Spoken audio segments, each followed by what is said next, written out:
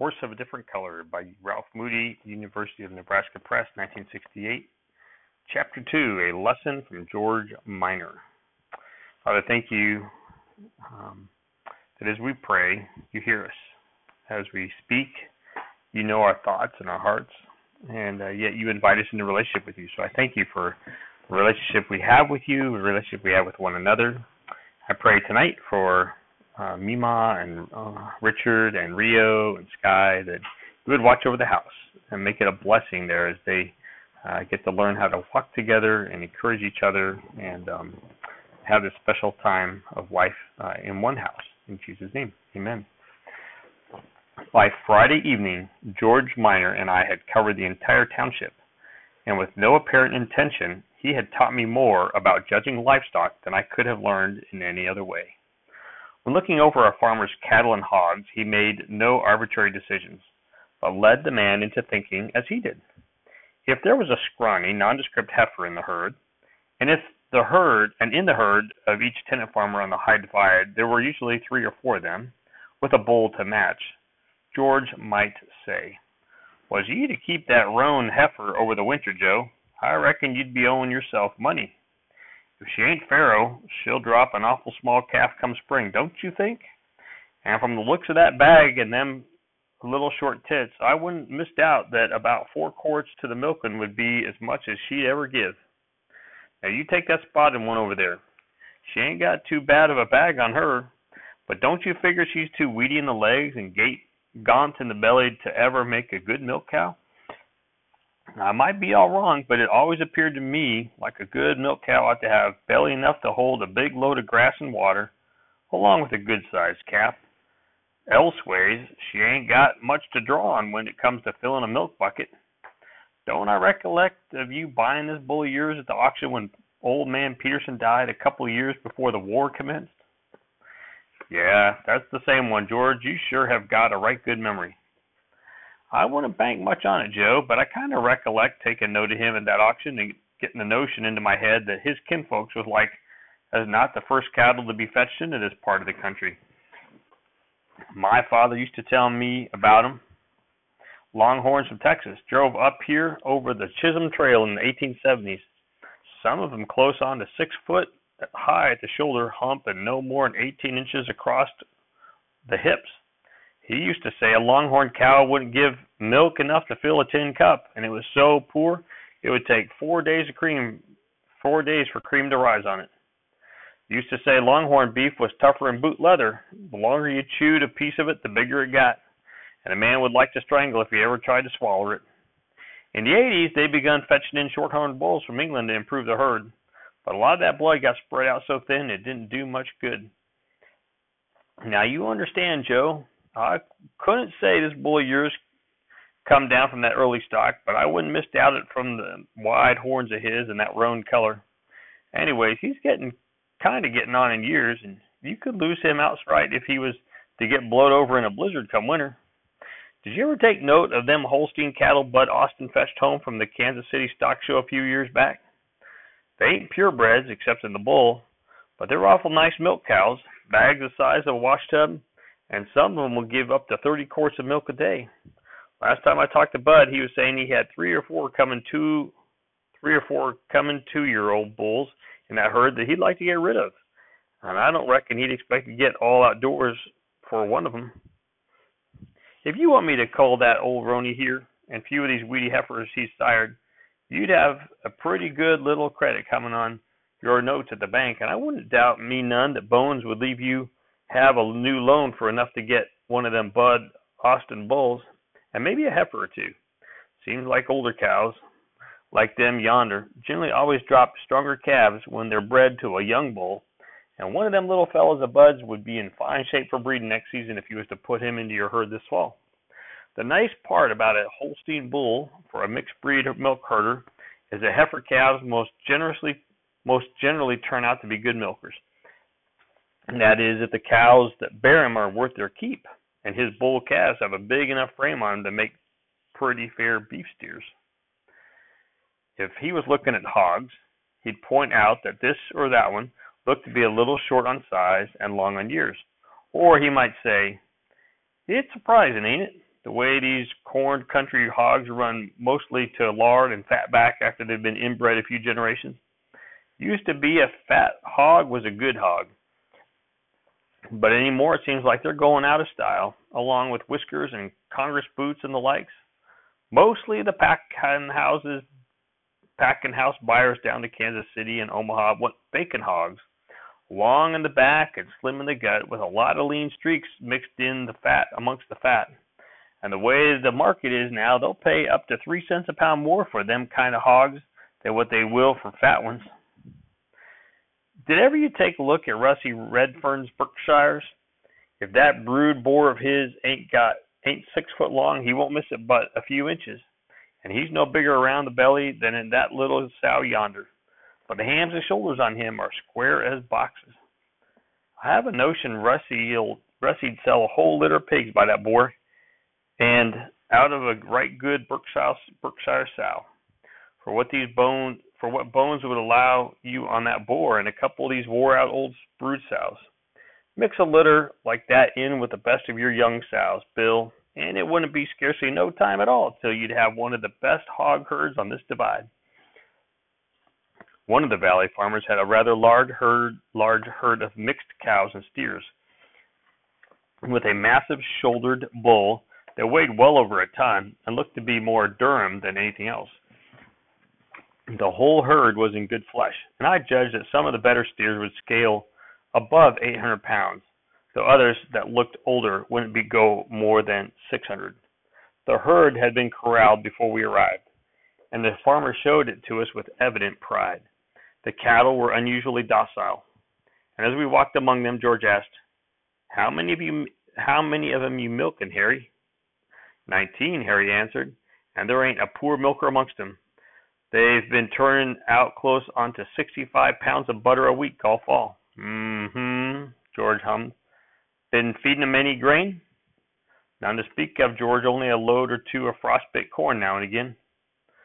"Well, by jiggers, there sure are in nice flesh, Harry. I don't see one amongst them that I could rightly cull."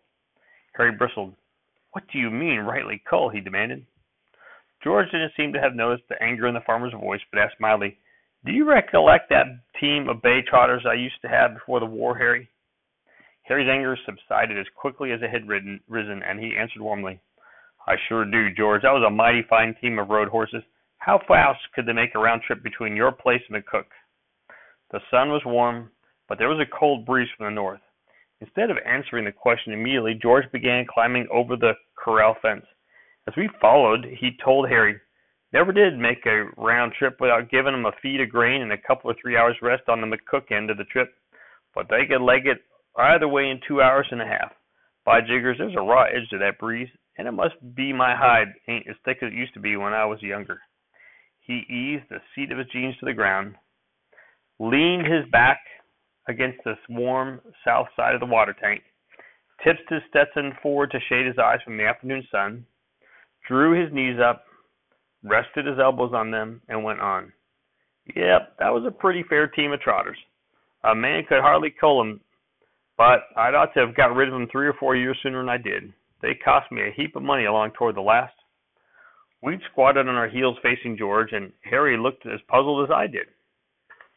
"How the heck could they cost you money along towards the end?" he asked. "You didn't have no vet bills on them, did you?" "Nary a dime," George told him. "But to have them in good shape for the road, they had to be stable kept, and it took about a ton of alfalfa hay and 8 bushels of oats a month to feed them. Of course, in them days, grain and hay was cheaper than what they are now, but near as I could reckon, the feed for that team cost me leastways $25 a month, and driving them to McCook on Sundays took the whole day's time. I ain't no Barney Oldfield at driving an automobile, you understand, but with the Oakland, I could easily make the round trip to McCook in 2 hours. It don't cost me over $4 a month for gas and oil. Seems like nowadays, new ways of doing things come along so fast, a farmer can hardly keep up with them. But if he don't do it, it can sure cost him a lot of money." Harry seemed a bit confused, and I said, "I guess I ain't following you too good, George. How do you mean?" "Well, it used to be, back before the war commenced, a valley farmer could do right good with a mixed herd of cattle. One with some Jersey and Guernsey blood mixed in with his beef stock, so as to he'd have milkers enough that the butter'd square the grocery bill. When he come to sell his steers, it didn't make much difference what their color was, or if them out of his milk cows was a trifle on the runty side, and them out of his beef stock was built kind of like a buffalo bull, most of their weight up front and spindling off to a little of nothing in the hind end. But it seems like the style in cattle has changed. Anymore, the buyers for them big packing houses down to Kansas City and Omaha will pay close on to twice as much for a carload of fat steers if they're all of one breed and one age and one size than what they'll give for a mixed color carload of the same weight. To top the market, every steer in a carlot has to be a match for every other one. Not over 2 years old and dang near square.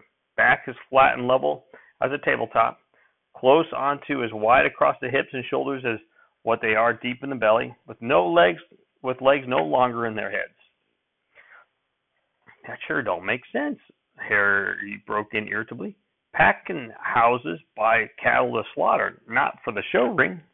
And if a steer's good and fat, the color of his hide or shape of him, or whether he's a 2-year-old or a 4-year-old, don't make no difference in the quality of the beef. George turned his face up just enough that his eyes showed under the brim of his Stetson, fired a thread-fine squirt of tobacco juice at a corn cob between his feet, and said, "Didn't make sense to me neither, Harry, till I got to studying on it some. Of course, the color of a critter's hide don't make no difference in the beef, except that it marks him as a certain breed or a mixture of them.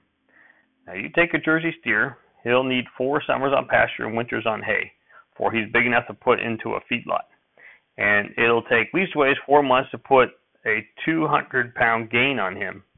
But with all that feeding, the beef out of him won't be no better if it was out of a 2-year-old Hereford that never seen a near corn, and there won't be as much of it either.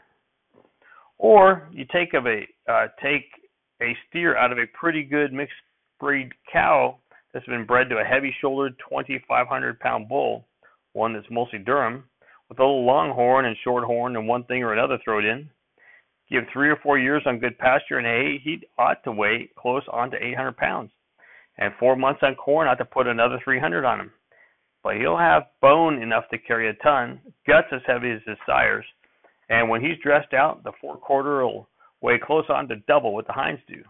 Bones and guts ain't worth much to the packing house, no matter how fat that kind of steer is. The meat out of him is bound to be on the tough side, and the steak is all in the hindquarters. The forequarters, where most of the weight is, won't be good for much except in pot roast and hamburger and the like." As George talked, Harry kept glancing nervously toward the corral, and a little worry began to show in his face. More, I thought, to reassure himself than to advance an argument, he said, "If a steer's got a good layer of fat on him, I don't believe a year or 2 of age will make all that difference in the toughness of his meat." George looked up from under his hat again, spit, and asked, "Don't Mabel grow radishes in her kitchen garden?" "Of course she does. All the women folks do." "Ever knows how tender them first ones in the spring are?" "Sure have, and tasty. Get kind of woody after the first 2-3 weeks, don't they?" Harry seemed to get the idea that he was being drawn into a trap, and answered a bit sullenly, "Might be they do. What you driving at anyways?" "Nothing much," George told him, "excepting that a radish and a steer are a lot alike in one way. The faster they grow, the tenderer they'll be. The big difference is that it don't cost nothing to leave a slow-growing radish in the garden, but a slow-growing steer in the herd gets outside of just about as much feed in a day as a fast-growing one. Now, you take that Hereford herd of Otis Ralphs. Only the bull is a purebred, but Otis has been keeping that kind of sires long enough, trading them off every 2-3 years to bring in new blood, keeping only the best heifer calves and culling out the poorest cows every fall. That now the whole herd is as alike as a row of doves on a fence wire. In country like this, where there's good summer pasture and plenty of alfalfa hay for winters, you can't beat them short-legged, wide-backed Herefords like Otis's. Before they're 2-year-old, his steers average 700 pounds apiece, and they'll hit 1,000 after 90 days on corn. If they don't top the market when they're shipped, they'll come mighty close to it." "Yep, I suppose they will," Harry said. "And I'd sure like to have cattle like him, but I reckon it would cost a heap of money to build a herd like Otis's or yours, George. The butter from a mixed herd comes in mighty handy on the store bill." I wouldn't misdoubt me. You could make the changeover for less than what you'd save in feed if you'd done it, George told him. Bones would allow you a pretty good price on stock, as fat as what yours is, even the poorest of them. And I reckon you'd pick up a dozen of last spring's heifer calves from Otis for around $40 a head. If you wanted to take in some different blood, I've got a coming 2-year-old bull I'd leave you have for an even 100.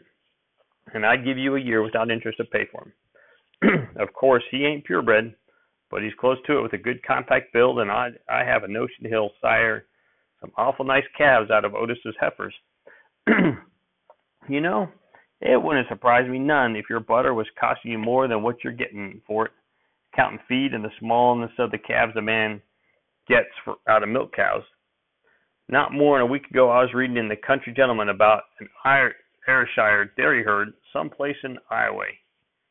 Don't recollect just how many cows there was in it, but there wasn't one of them producing less than 2 pounds of butter a day. I kind of reckon it would cost about as much to get one of them kind of cows out here as what Bones would allow you on 4 of your milkers. But she'd turn out just as much butter as all 4, and you'd save the feed that 3 of them's getting outside of. Harry sprang to his feet as if someone had pricked him with a pitchfork, reached for George's hand, pulled him up, then told him, "Cull him, George. Cull him right down close and take the bull.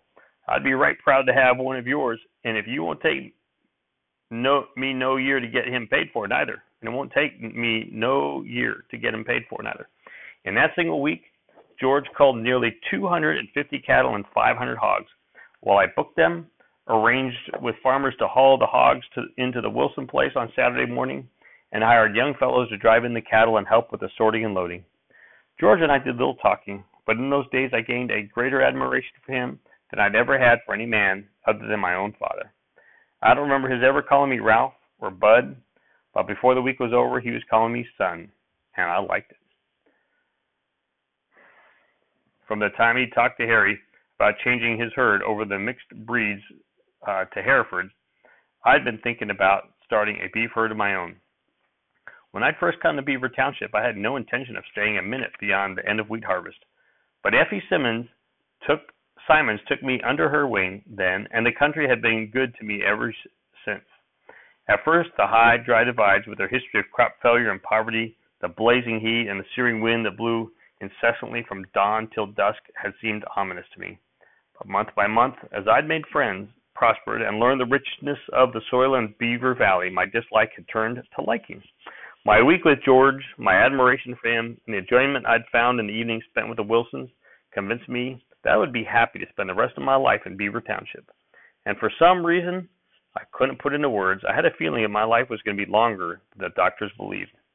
As George and I rode back toward his place after making our last call, I asked, would spring calves winter through all right if a divide pasture that has some fairly good shelter in the gulches?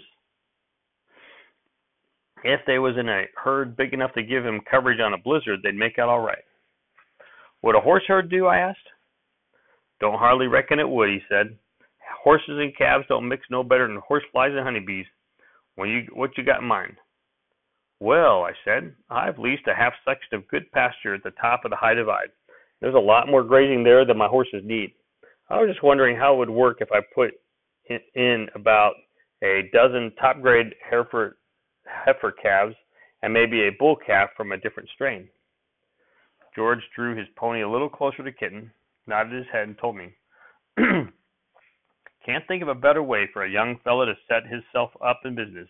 But was I you, I'd wait till spring.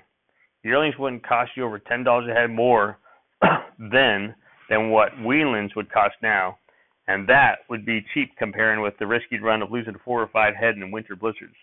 Besides that, when a bull calf gets to be a yearling, you can tell a heap more about the way he'll turn out as a herd sire than what you can when he's still a weanling. If it was me, I'd just keep both hands in my pockets till the new grass commenced on greening up next April. Then he touched spurs to his pony, and we made the rest of the trip homeward at a brisk canter. At sunrise, Saturday morning, the stock began arriving at the Wilson place, and George, quote, happened over, end quote, soon afterward. He stayed right there through to help me until the last of the 12 carloads had been put aboard at dusk. There was, of course, no reason for Bob to help, as I was paying him only for the use of his sorting pen. But sometimes he was a hindrance. By an hour after sunrise, he'd gathered most of the hog haulers at the scales, offered to bet dollars against dimes they could guess the weight of any animal in the sorting pens to within 2%, and that no other man in the crowd could come closer than 5%. Right through the day, he kept the crowd large enough to be a nuisance to us, and he lost only a few bets on lucky guesses. When the men had gone home, he bragged that he'd won every dollar I paid them for hauling hogs. It was after dark when the train pulled out of Cedar Bluffs, and I swung aboard the caboose. The weather on Sunday was cool, so the stock traveled well, and when we reached the Kansas City stockyards early Monday morning, I found a strong demand for top-grade cattle and hogs, but there was very little demand for culls. George had given the farmers credit for a shade more than $16,000 on their mortgages, but the proceeds of the sale, after deducting freight, commission, and my fee, was barely over $13,000. I telegraphed the figure to Bones, spent the last of the day trying to learn what I could around the stockyards, and caught the night train home, far from proud of the job I'd done. Well, he did a lot of work just getting it all there, but it sounds like he's not happy with the way things turned out at the end. Okay, I love you guys. Have a great day.